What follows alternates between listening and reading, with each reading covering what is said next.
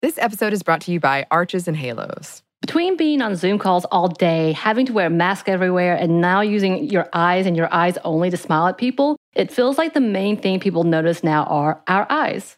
Arches and Halos is our favorite line of brow products that are so easy to find, pick up, and with a few quick steps, you can have the most amazing brows ever. They have an amazing range of products from tweezers, razors, pencils, pomade, mousses, and gels. Find Arches and Halos on your next trip to Target and Walgreens. Arches and Halos, professional brow grooming. Be bold, be you. Xfinity XFi is more than just fast. It's internet that gives you peace of mind security. Because if it's connected, it's protected. Yeah, even your robot vacuum. Can your internet do that? Learn more at xfinity.com/xfi.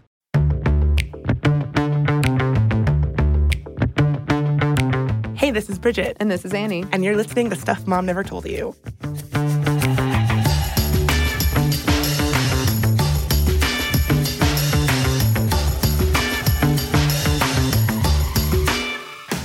Now, today we are revisiting the episode that Emily and I did all around working daughters.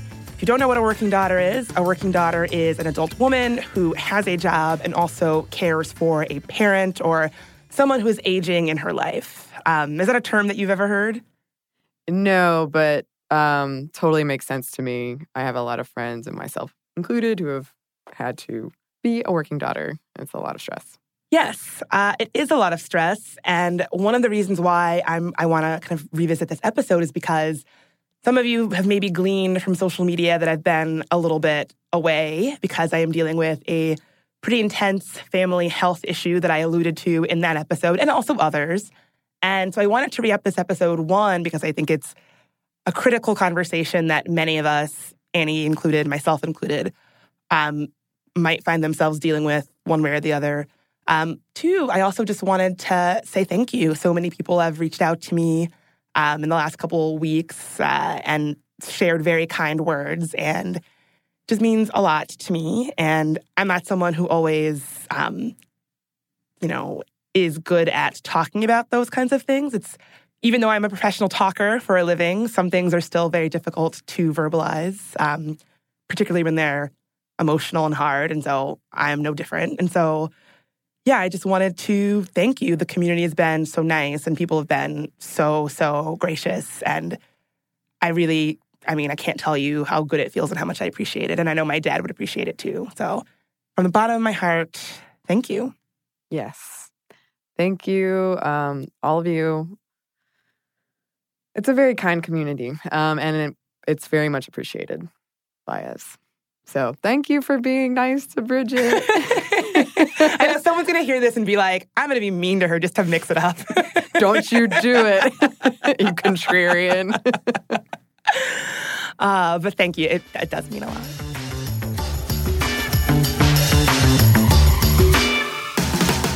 Today we wanted to kick off a new mini-series all about role overload. We're going to dive into what exactly role overload is in just a second, but it is our take on the work-life balance conversation, if you will. Even though I don't love that term, but fine. Insert eye roll here.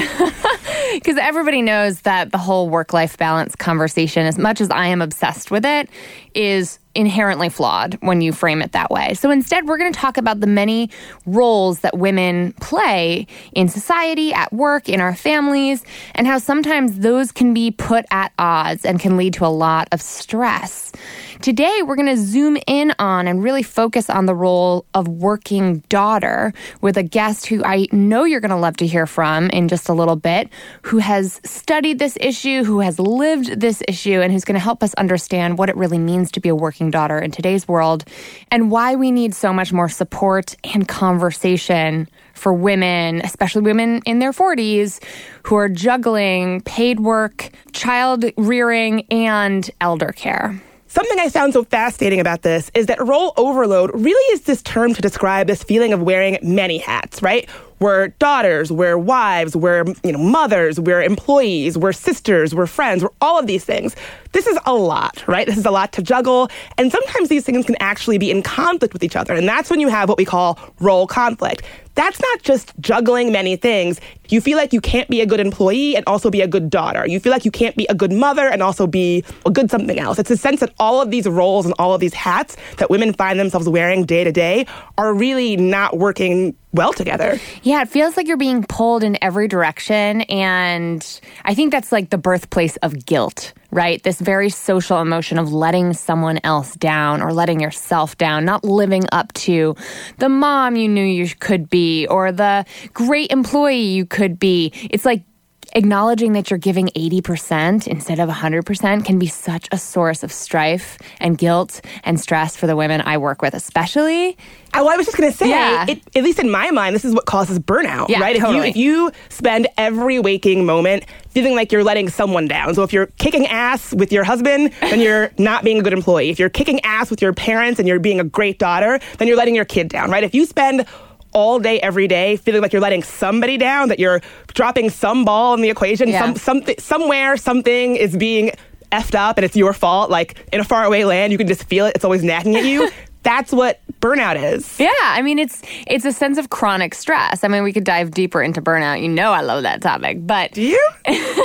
But it's interesting that the roles that we as women have played, especially in American society over the last 100 years, have shifted, right? So these concepts of role overload and especially the stress-inducing feeling of role conflict, they're relatively new in that if you think about when women first entered the workforce en masse, and yes, that was a very white, a very middle-class resurgence because many women who weren't white and middle-class had been working for a lot longer. But post-World War II, women enter the workforce en masse for the first time. It's not like they're not also expected to have a great Thanksgiving dinner on the table too. Right? It's not like our roles changed. We didn't become male, like the stereotypical male model of the gender role didn't just flip a switch.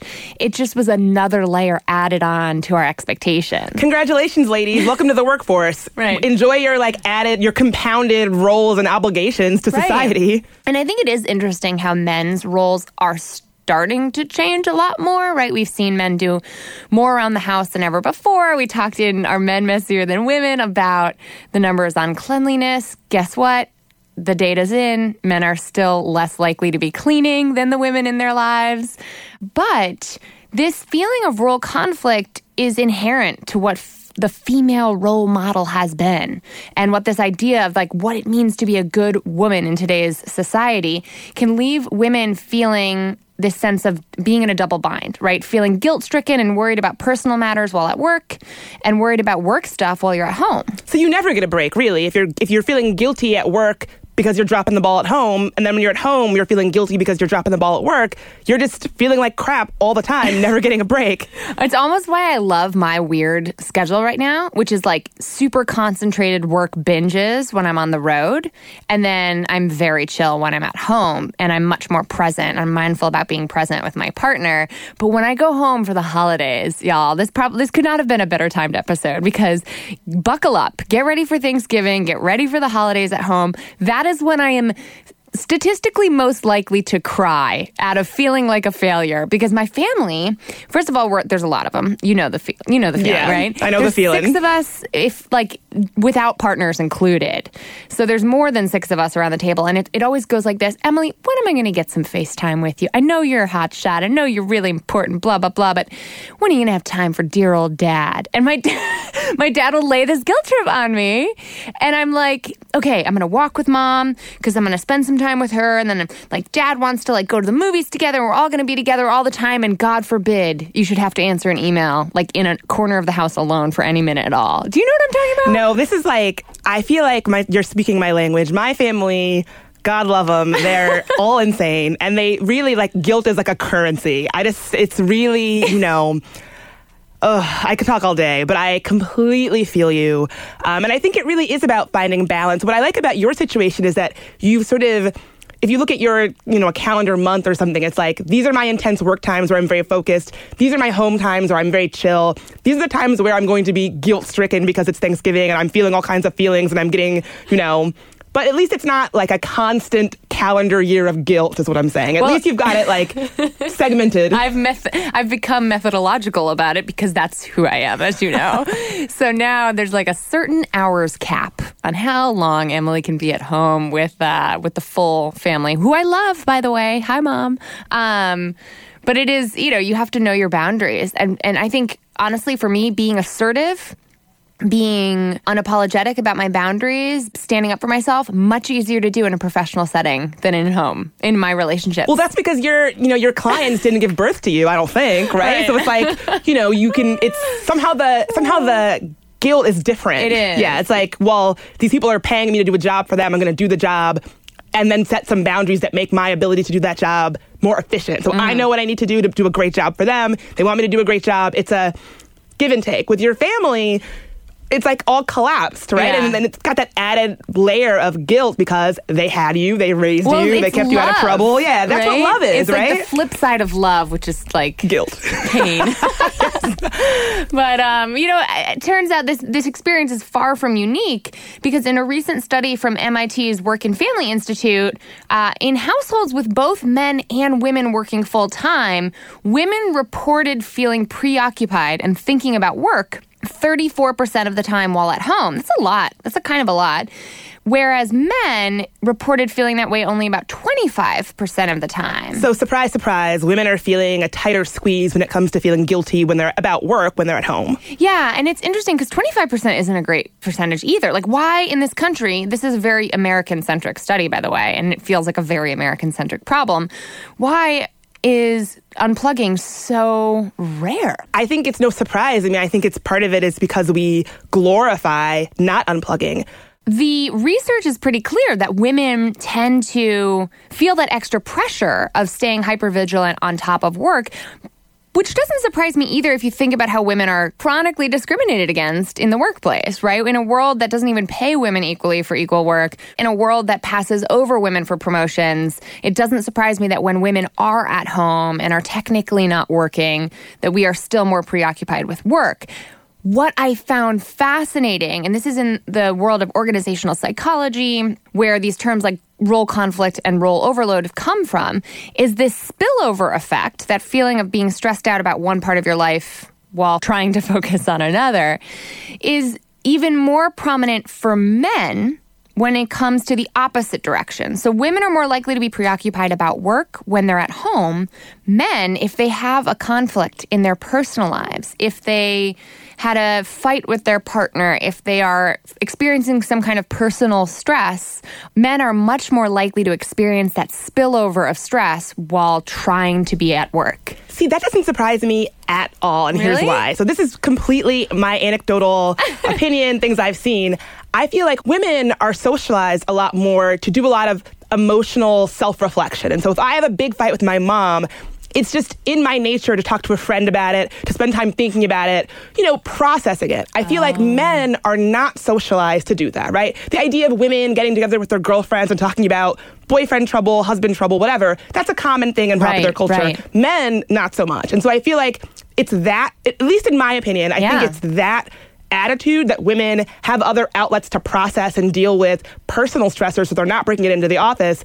Also added to that is that the idea that women, if you have a bad day with your husband and come into the office upset, we have that added stereotype of being like, oh, she's emotional, she's crazy, blah, blah, blah. I feel like all of these ways that we're socialized differently as men and women, that explains why men are more likely to bring their personal stress into the office, because they're not socialized to have an outlet, talk to your friends, spend some time processing. Women, that's all we're taught. You're taught that you're supposed to analyze. How do you feel? Yeah. When a guy sends you a text, the joke is oh, you're analyzing it with your girlfriends for an hour, right? That is what we are taught, I feel like. I love this piece of data, though, because it flies in the face of that sort of commonly repeated stereotype that men are somehow better at compartmentalizing. It's not that simple. It's just not that simple. I think the idea that we all experience some kind of spillover of stress between the roles that we play is an important baseline to acknowledge. The other thing that this research really pushes back on is this idea that role overload means women should just stop working, right? Because someone might look at this data and say, well, if you're trying to be everything to everyone and that's causing role conflict, women should just get back in the kitchen, check out of the office. Because we all are in that financial situation. Or want to be not working, either or, right? There are parts of the internet that are like, poor women, they shouldn't be forced to work anymore, take a load off, get back in the kitchen, get back to child rearing, that sort of most benevolent version of sexism. And the research actually shows that working women, working mothers in particular, are more likely to have higher rates of happiness than women who don't work at all. I believe that so easily. I mean, my mom is a doctor and she's the best. But when I was growing up, I would often look at my classmates who had stay-at-home moms, and I was a little envious. I'd be like, oh, they always have baller, lunches packed for them, and all those little things that you notice as a kid. And shout out to stay-at-home moms, nothing wrong with that at all. But I know my mom, she would be miserable as a stay-at-home mom. I know her. Right. She would be twitching. She would be turning the lives of her children into her job in a way that's not healthy. She needs that outlet. That's part of her identity as a woman. That's part of who she is. And so I look at someone like my mom who would be so miserable as a stay-at-home mom. And so this idea that, all of your problems will evaporate if you just stopped working, that advice clearly doesn't work for everybody. Exactly. And so in this series, we really want to look at role overload in terms of, okay, when is it that tipping point moment? Because the many roles that we wear are often core to our identities, just like you were saying. I recently attended a friend's wedding, and hearing the people who were giving speeches say, I know this person from their role in the community theater, their role running for local office, their role as a campaigner, their role as a professional, the many different outlets and identifiers and activities that these two folks do that makes them such an amazing couple. That's core to who they are as individuals. But what is that tipping point into the role overload domain? At which point society makes it really freaking hard for you to be able to achieve your full potential at work. And the first in this series that we really want to dive into is often missed completely. I mean, it's almost invisible. It's completely invisible because we hear a lot about working mothers. But what we hear less about is working daughters. And after this quick break, we're going to hear from my friend, author Liz O'Donnell, who's going to shed light on what it looks like to be a working daughter in America today. This episode is brought to you by Quip. When's the last time you got rewarded for brushing your teeth? With Quip's new smart electric toothbrush, good habits can earn you great perks like free products, gift cards, and more. The Quip Smart Brush for adults and kids connects to the Quip app with Bluetooth, so you can track when you're brushing, get tips, you can earn points, and you can redeem those points for rewards. Already have a Quip? Upgrade it with a smart motor and keep the features you know and love. And beyond the brush, Quip has everything you need to build a complete routine. Eco-friendly solar battery charger to power your Quip with sunshine, and the refresh bag to bring you good oral care habits everywhere you go. Plus, you can get brush head, toothpaste, and floss refills delivered from $5, and shipping is free. How smart is that? Start getting rewards for brushing your teeth today and go to getquip.com/stuffmom right now to get your first refill free. That is your first refill free at getquip.com/stuffmom. Spelled GETQUIP.com/stuffmom. Quip. Better oral health made simple and rewarding. This episode is brought to you by BetterHelp. So we know, listeners, it's been rough for a lot of people out there, and we've been very open about our experiences with therapy and how it's been so helpful for us in the past and in the present. And because of that, we wanted to highlight a service that we think might be of help to you all, BetterHelp, which offers licensed online counselors who are trained to listen and to help. You can talk with your counselors in a private online environment at your own convenience from wherever you're comfortable. And BetterHelp counselors have expertise in a broad range of areas. They can give you access to help that might not be available in your area. And you just have to fill out a questionnaire to help assess your specific needs and then get matched with a counselor in under 48 hours. BetterHelp is an affordable option, and our listeners get 10% off your first month with a discount code MOMSTUFF. Get started today at BetterHelp.com/momstuff. That's BetterHelp.com/momstuff. Talk to a therapist online and get help. And we're back, and we are so excited to dive into this topic of what it really means to be a working daughter. Now, bringing some expertise on this issue is my friend, the author, speaker, and award-winning blogger, Liz O'Donnell. Liz is the author of her book, Mogul, Mom, and Maid, The Balancing Act of the Modern Woman. And she is a recognized expert on balancing elder care and a career. She's written about these issues in The Atlantic, Time, Next Avenue, USA Today. She's been interviewed by WNYC, our pals over at WNYC, and a lot of other fabulous radio shows and podcasts, now including Stuff Mom Never Told You. Liz, we're so glad you could join us today. Thanks so much for having me, Emily. So tell us, what does working daughters, that term, really mean to you? Well, to me, it means women who are balancing elder care and career. It occurred to me when I was out promoting my book about working mothers, and I had this one heck of a day that started at 6 and ended at 11, and in between, I took my mother to the doctor and to get medication and help my dad. Driving home at 11 o'clock that night, I'm like, okay, working mothers, yep, that's an issue, and we need to deal with it, but working daughters are out there too, and nobody's talking about them. Yeah, working daughters, right? So many of us, I think, immediately identify I'm a working daughter, but it doesn't necessarily become a huge role that we're identifying with until our parents get a little older. Exactly. Liz, I'm curious, can you describe a bit about the extra burden that these working daughters face when they're sort of juggling all these different roles in the workplace and with their family obligations? What does that look like? What does it look like to be a working daughter? Well, the typical family caregiver is a woman in her mid to late 40s, and she's got at least one parent who's 65 or older. She's got at least one kid at home, 18 or younger. She works and probably spends, they say, an average of 20 hours a week on elder care, too. So, I mean, there's the fact that she has 3 jobs, if you will, right? She has the paid job, she has the parenting job, and then she has the elder care job. And the fact that this is hitting so many women at the time it does, late 40s, early 50s, that's when we're in our final push on our peak earning years. That's when we run the risk that if we leave work and we try to come back, chances are really good, or bad, I should say, right, that we're going to be rehired. So there's a lot of fear and pressure to make all of those roles work at once.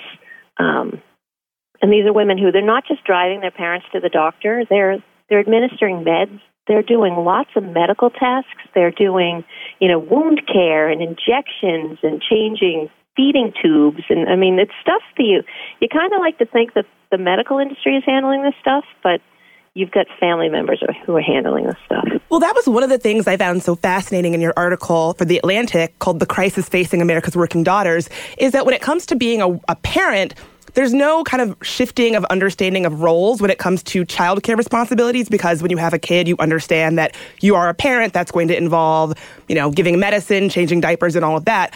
But when you're talking about being a working daughter and taking care of an aging parent, no one really talks about what that actually looks like. Changing diapers, administering, medicine, giving shots, wound care, things that can be kind of heavy and emotional. There's no sort of corresponding emotional weight associated with doing those things for a child. Yet here we are not talking about that extra sort of layer of heaviness and emotions when it comes to that very real role reversal. Yeah. Right. Talk about stuff Mom never told you, right? Yeah. Seriously. It's such a psychological moment when you have to recognize that your parents, who you turn to and rely on for support, emotional and otherwise, are now not in a position to support you, but beyond that are in need of your support in return. So you write about this sort of added psychological stress that can come with navigating a role transition like that. Can you tell us about how that was presented in your life while you were starting to tackle these issues in the public domain? This became very personal for you, didn't it? Yeah, it really did. And so what happens to so many caregivers, and it happened to me, is what they call the caregiver creep. So your parents start to age. You may be the adult child who lives near them or for whatever reason, takes on some responsibility. And so you start with, maybe mowing their lawn or helping them around the house, taking them to the doctor, doing the grocery shopping. And so it creeps up on you until you don't realize that you are the caregiver. And then for me, both of my parents got sick at the same time. So they were actually both diagnosed with terminal illnesses on the same day. I went from one hospital and heard Alzheimer's, and then to the next hospital, and they said stage 4 ovarian cancer. So my story's a little crazy, but yeah, all of a sudden you're in it, and you don't know that your friends are in it. I mean, one of the things that was really interesting to me is I have a friend who I know through parenting. We both wrote blogs. We were both in the Listen to Your Mother show, which gives voice to mothers' experiences. Had no idea that we also had this daughterhood connection until later when we started talking about it. You just don't know that other people are in it with you because it's not a really fun thing to talk about. You're talking about disease, you're talking about dying, and these are things that, respectable people don't talk about out in public. So that's a big part of it. The other part of it is, they talk about a role reversal where you go from being the daughter and it's your parents that you look to sort of provide all kinds of support to you, mostly, emotional and just being the grown-up, right? And then all of a sudden you're the grown-up, and that's a big reversal that you have to navigate. And at the same time, if you're doing it well anyway, you're being respectful of your parents' autonomy. Right. So it's not like, a baby who you say, well, you don't even have to say. You just show up at daycare and drop them off after you've, vetted them. But you're not going to have a conversation with a 3-month-old, I'm going back to work, and you're going to be at this place. Do you like it? But you have to have that conversation with the parent. They're adults, and they need to have some autonomy and choice. Yeah. Something that struck me in the story that you were just telling about your own experiences is bonding with other people who were in that same situation. How important would you say it's been for you to have a community of folks going through this same situation in terms of dealing with this? Is that something that has kind of helped ease the burden of this a bit, or just having someone who is going through that same experience? Is that something that folks should seek out if they are struggling with elder care and balancing all these roles? Yeah, I think it's huge. And that's part of the reason I started the website, Working Daughter, and I care a lot about labeling things, right? Because if labels like working daughter or family caregiver, they give you a vocabulary. Vocabulary leads to dialogue, and I think it's so important that we don't go through this alone. It's not a team sport right now, the way that we handle it, but I think it really should be. I mean, just like parenting, it takes a village. But if you're not talking about it, if other people aren't talking about it, you don't know where to go to get that support and that structure that you need. I run a private Facebook group, and there are about 550 women in there. And it is just amazing. Some days are busier than others, so you don't look at the group, and you come home late at night, and you see the conversations that these women, and there are men in there too, are having, and the way that they validate each other's experiences, share so generously their own experiences and advice. It's just kind of phenomenal. And I mean, of course we need that. And I think one of the things that's so valuable in there is there are so many stigmas around caregiving and the feelings that you have. You can be really resisting the day that you're no longer going to have a parent, but also wondering when caregiving years are going to be over. So these two thoughts can be happening at once, and it can sound awful that, you're supposed to be this loving daughter. You're not supposed to be thinking, when is this going to end? Because you know what the end looks like. But that's very real. I mean, there are these thoughts that we have that maybe the general population or people who haven't been through it might think are, scandalous.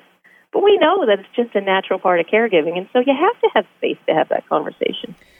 And it's amazing to me that there are so few spaces and communities where folks who are really primary caregivers for elders can find that kind of camaraderie in a country where there are estimated 44 million unpaid elder care providers. And we know that the majority of those folks are women. So how does that break down? Like, why do you think this is especially salient for women who we know still shoulder the majority of housework and childcare duties? What does this look like when it comes to impacting women's earnings? Because the majority of elder care seems to fall on women's shoulders as well. Well, I think that is part of the reason it feels like early days around the conversation. I mean, there are lots of great caregiving and general resources out there. My own experience of many of them was that they assumed sort of a Leave It to Beaver, family dynamic and lifestyle, and that we all went into this, what a gift, isn't this wonderful, what a blessing, and it doesn't always feel like that, especially when you're working full-time, you have kids, and, you're going out of your mind. It doesn't always feel like a blessing. But there wasn't a lot that I found of practical advice for this working daughter, and I'm sure that just speaks to, how long women have been at work and how long we've been primary breadwinners and all that good stuff. But the earnings impact is, it's really important that we think about this because, I mentioned that the average caregiver is a woman in her 40s, so you really run a great risk if you leave the workforce about reentering.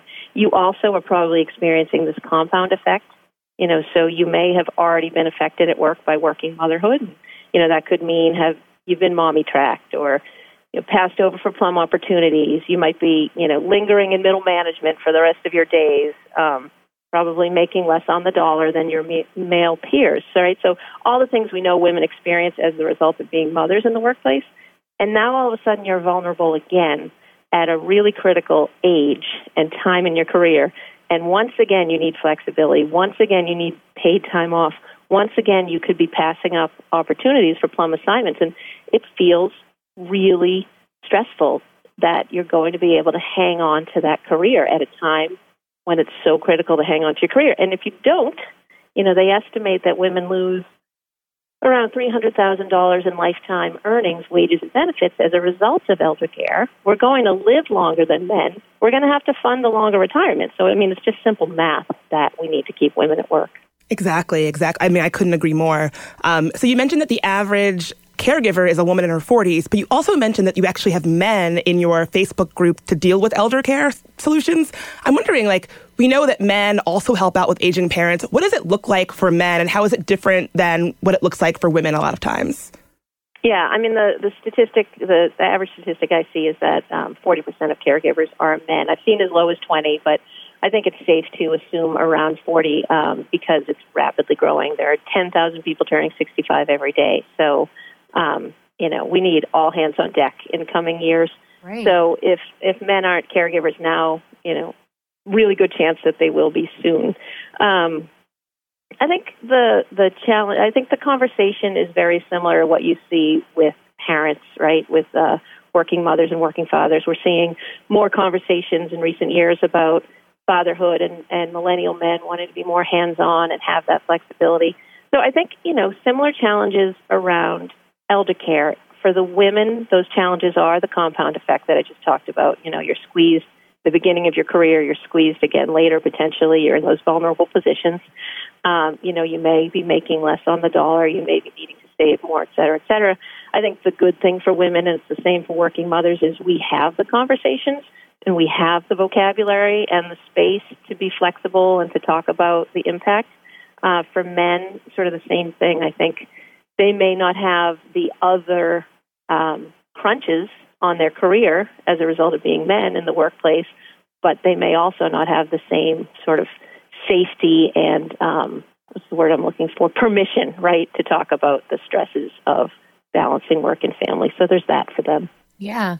I also wonder if the workplace perception is different. We talked in an episode called The Mommy Tax about how women leaving the office to go take care of children are seen as less committed, are assumed to be less engaged in the office, even though working mothers are shown to be some of the most efficient workers in the entire workforce. Whereas working fathers who leave for the baseball game are seen as charming, sweet, caring people. And I would just wonder, it does seem like this has more silence and shame around it because no one's bragging about going to pick up your mom, at the home to take her for a stroll. It feels like a very hush-hush workplace conversation. And I just wonder if men feel that same kind of penalty that women do. Clearly, there needs to be more research to really get to the bottom of that. But I don't know. Do you feel like men in the office might be perceived differently for leaving to go care for an elder than women are? Personally, I haven't encountered a ton of men who, in the workplace who are dealing with this. But certainly, you always, and this is anecdotal. This is not research-based, but right, I mean, it's the same thing as you were saying. There's always the, what a great guy, attaboy, or the men who step up to do family work, right, versus the woman who is just expected to do it and makes us crazy, right? I was at a panel discussion about a year ago here in the Boston area. Maybe 10 people on the panel, top doctors from some of the great hospitals here, top insurance company executives, top senior living executives. I heard the word daughter 7 times. I never heard the word son. So I think that's the other thing. Even if we are looking at a 60-40 gendered split among family caregivers, the expectation is still that we will be those good doting daughters and that it's going to be the woman. We're going to take a quick break, but when we come back, we want to dive into what companies and what the United States can do to make this stress, to make this pressure for working daughters a little less stressful. We'll be right back after a quick word from our sponsors. This episode is brought to you by Chinet. The Chinet brand provides premium disposable tableware to celebrate moments of togetherness. Yes, and right now that is more important than ever, especially when we're all apart. So recently I had a group and we had a socially distanced barbecue where the host drew out circles and chalk that were 6 feet apart. And everyone showed up with their own chairs and beverages. And it was really convenient to have disposable products. And we just had a lovely conversation. It was really fun. Yeah, and I'm with the disposable products. I know that the Chinet brand provides durable and trusted products, which I have used before, that let you enjoy every moment of the get-togethers and traditional or now not. And there are classic white products that can work for any gathering or cut crystal plates and cups when you want to make something a little extra special. Disposable tableware keeps things simple and cleanup easy. Chinet products are available wherever you buy groceries, including delivery or pickup. This episode of Stuff Mom Never Told You is brought to you by Catan. This summer looks a lot different than most. We're staying at home for the most part, and many events we usually look forward to are canceled. We find ourselves looking for new activities to enjoy at home. Catan is a board game for 3 to 4 players, ages 10 and up. Although many younger kids can play with initial adult guidance, it's a great way to keep families engaged and off screens, even if it is just for a little while. And those opportunities are hard to come by. Unlike the roll your dice, move your mice games, this is a little different. What are your experiences? The first time I played Catan was at our office game night. And it was so fun. It was quick to pick up. It was easy. It was social. We made it really competitive because we're a competitive group, but you don't have to. And what I thought was just going to be a short game among friends turned into an epic game night that we shall remember forever. Hours we played, hours. And yes, I lost, but I had fun. You had fun. Well, obviously it keeps you really social. And like you said, it is really easy to pick up, which is really nice right now. This year is the 25th anniversary of Catan. Get Catan at catanshop.com/mom. Listeners of the podcast get 10% off the original base game Catan by using the promo code MOM at checkout. Offer not good on other Catan titles or merchandise. We are back with speaker, author, and working daughter, Liz O'Donnell, talking all about the double pressure that women with aging parents and who are primary caretakers for those aging parents face, especially in those key income earning years in our 40s, when we might also have children still under our roofs who need our care as well. Liz, thanks so much for joining us for today's conversation. Thank you. I'm so glad we're having the conversation. So, Liz, we've talked a lot about what this problem looks like and how it can impact men and women, but I'm curious, sort of what's being done or maybe what's not being done to kind of address this? Yeah, I mean, I would say not enough. Not enough is being done. I would say I'm encouraged by the conversation. We are hearing more about elder care in the workplace, and elder care is an issue, so that's good news. That's progress. Sometimes it's still just a clause in a sentence. You know, American workers need, maternity leave and paid leave. They're squeezed by taking care of children, comma, and their aging parents, comma. And that's all we're getting, but it's more than nothing, right? And so what I really think, we need to label this issue. We need to have a national dialogue around it. And from the work perspective, really make sure that we're not just talking about the challenges of employees who are parents, but we're talking about employees with parents. I mean, if you look at I think the number of working mothers in the United States is, 23 or 25 million is the estimate. The number of working daughters is around 21 million, the estimate. So, why aren't we solving for both? So not just talking about parent leave, talking about family leave, not just talking about affordable child care, but talking about affordable elder care. Not just talking about mothers ramping back into the workplace, but what are the reentry programs for a woman who leaves at 40 or 50? So that I think from a workplace is what needs to happen. Well, that's exactly why I found it so surprising. One of the things that you point out on your Atlantic piece is that the mayor of New York, Bill de Blasio, signed an order giving city employees 6 weeks of fully paid leave, which is great, right? Like, hooray, kudos for him. But that leave only applies to the birth of a child or the adoption of a child, not for taking care of a sick family member. So it seems like this is just being left out of the equation, that we're talking about family leave and family care, which is awesome, but elder care and caring for a parent is just being left out of that equation and just sort of is being erased.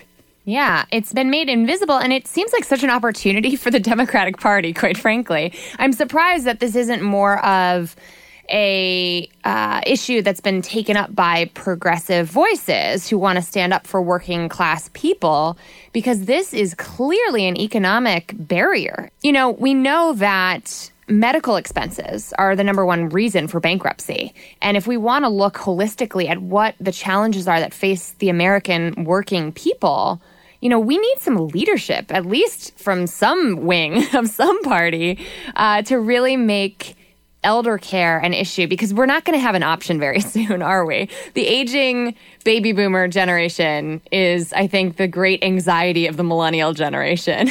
So, oh, totally, yeah. How long can we avoid the inevitable, Oh, I just got so depressed.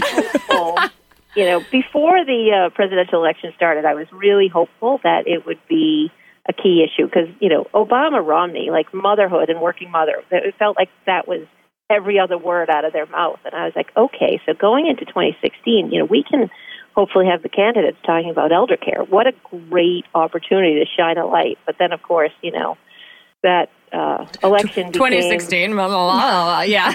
We're all grumbling and mumbling under our breaths with you. Totally different than anyone expected. So there was no such a missed opportunity for a lot of things. Yeah. But I was really disappointed around that. And then, we're spending so much time, I think, just, defending and worrying about what's going to happen to Social Security, Medicare, and Medicaid, that we're not spending enough time focused on what progress we can make. But still, that doesn't mean that legislators at the regional, local level shouldn't be doing more. I think it's a huge opportunity for someone to step forward and be a leader around this.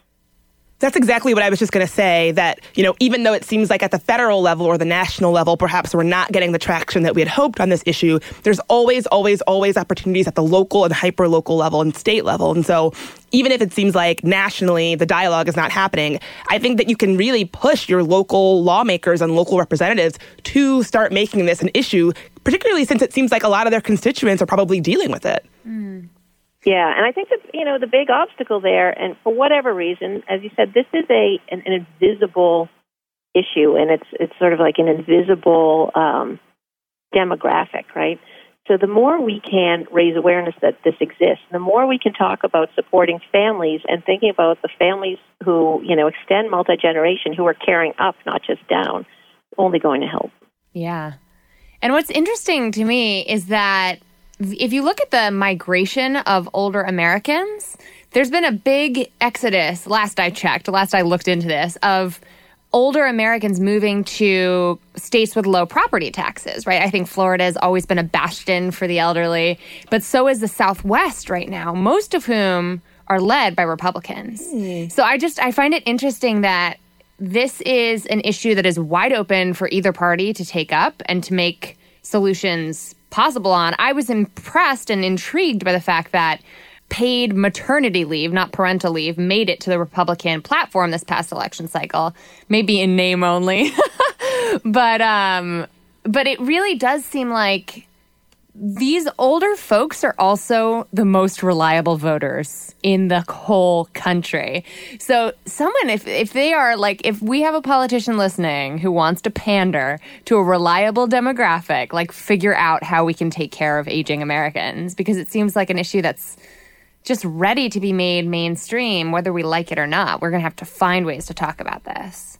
Yeah, excellent point. I mean, and what's hard is, we're going to need the caregivers themselves, right, to band together, to advocate as a group. And, I mean, they're already carrying such a huge burden. I mean, they truly are dealing with life or death situations every day. But it's the recently former caregivers like me, hopefully, who can make a difference for the ones who are still coming through. I have one more question for you, Liz. How about paid caregivers?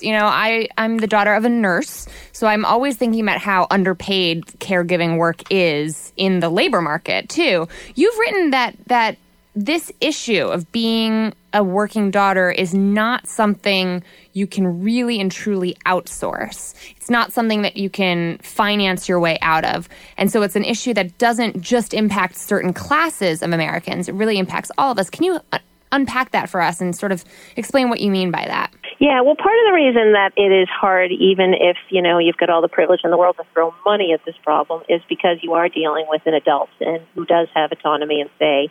So it's not just the caregiver who has to be on board, right? It's the parent that you're caring for who has to be on board with whatever solution that you want to provide for them.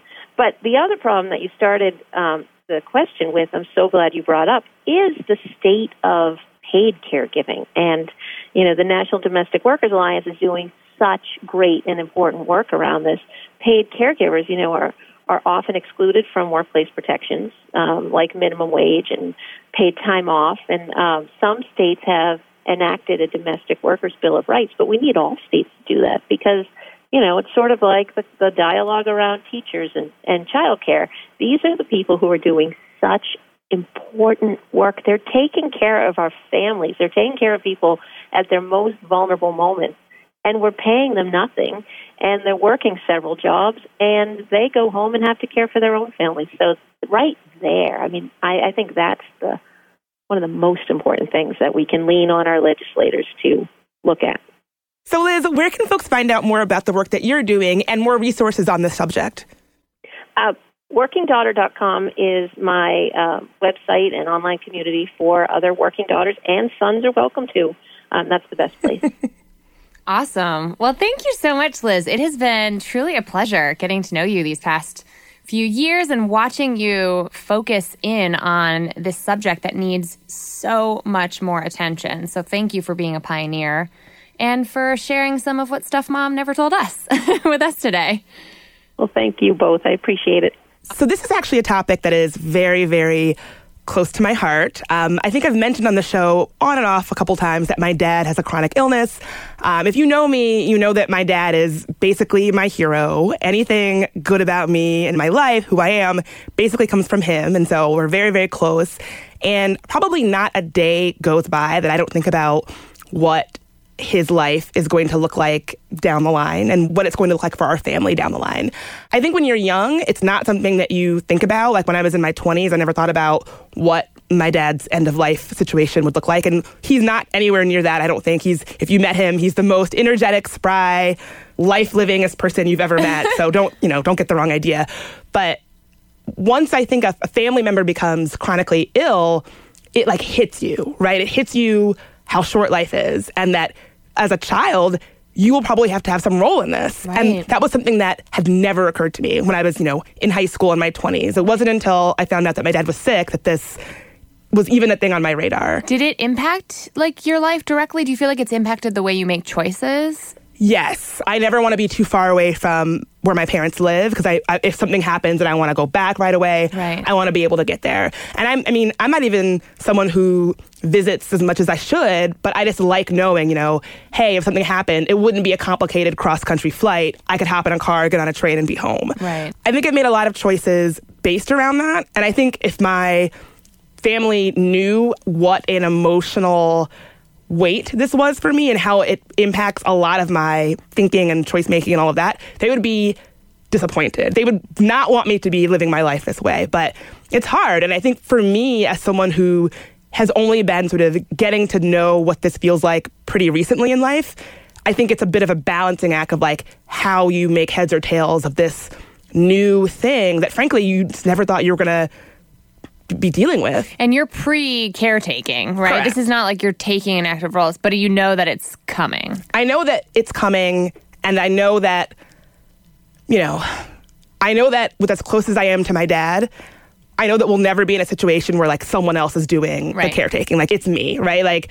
So are you saying that you want to take up the mantle? Correct. And that you don't want to find yourself in a position of delegating that responsibility or paying for professional caretakers. And I have to ask you, do you think has anything to do with an identity as being a woman? Like, are you more likely to take on that mantle and like kind of want to martyr yourself for this? Or is it a conscious choice? Like without, I think it's both. I think one is just that my dad and I have a really close relationship. Right. And so, and I know my dad, right? Like my dad would never want to have a stranger in his home doing things for him. My dad wants to do things on his own. And if someone has to do things for him, it's not going to be a stranger in our house because my dad's just not like that. And so one is just from having a close relationship with my parent. Two, I do think it's gendered. I mean, all the research suggests that women do end up doing most of this kind of work. And I think that as the only daughter in my family, I think that there is an expectation that as the girl, that will fall on me. Isn't your brother a doctor? Lawyer. My mom is a doctor. Your mom's a doctor. Okay. Yeah. So I was thinking like maybe one of your siblings is like professionally poised to take on this role, but no.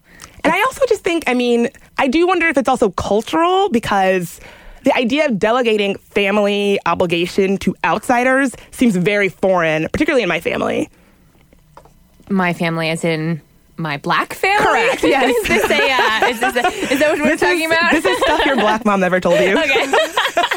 Perfect.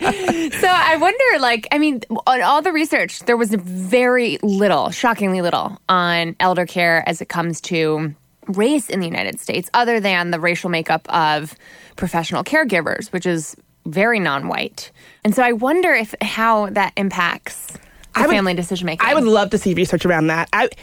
Just anecdotally, again, I have not seen this research, but anecdotally, I would think that hiring outside caregiving is something that communities of color perhaps are not doing at rates that are as high as their white counterparts. That would be my assumption. And I think if I recall correctly, Latino families are much more likely to have multiple generations living under the same roof. Exactly. Which I think is becoming much more of a thing. And is probably where I see myself in the future in terms of elder care. But I don't know. I'm dying to hear from our listeners on this, right? Because it is such a private conversation that's fraught even within every family.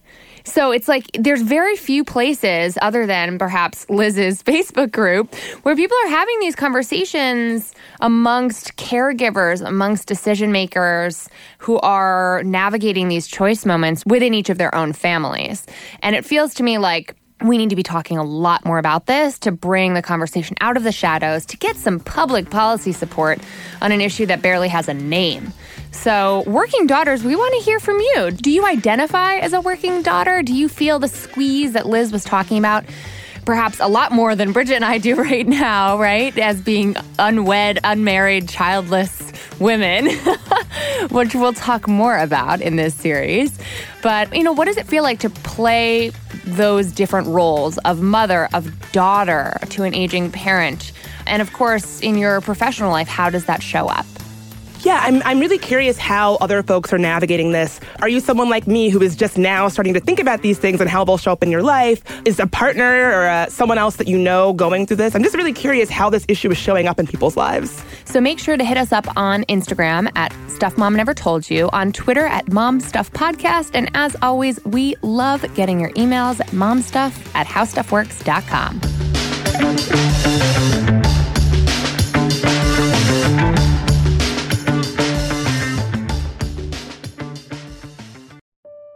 If you crack open an American history book, it's sure to be filled with founding fathers, bloody wars, and the inventions that brought this country to the industrial age. But there's a whole other world that waits for us in the shadows. Tales of unlikely heroes, world-changing tragedies, and legends that are unique to this country's spirit. So join me, Lauren Vogelbaum, for a tour of American history unlike any other, through a new podcast from iHeartRadio and Aaron Mahnke's Grim and Mild. Get ready for American Shadows. Listen to American Shadows on Apple Podcasts or wherever you get your podcasts. The Gold Club was the top strip club in Atlanta in the 1990s, with patrons like Dennis Rodman, Michael Jordan, Madonna, the King of Sweden. But in 2001, the club was put on trial with charges of prostitution, extortion, credit card fraud, racketeering, and an affiliation with the mob. I'm journalist Christina Lee, and I'll be taking you behind the scenes of the Gold Club scandal, from the booty and bubbly to the deceit and courtroom drama. Listen to Racket Inside the Gold Club on the iHeartRadio app, Apple Podcasts, or wherever you get your podcasts.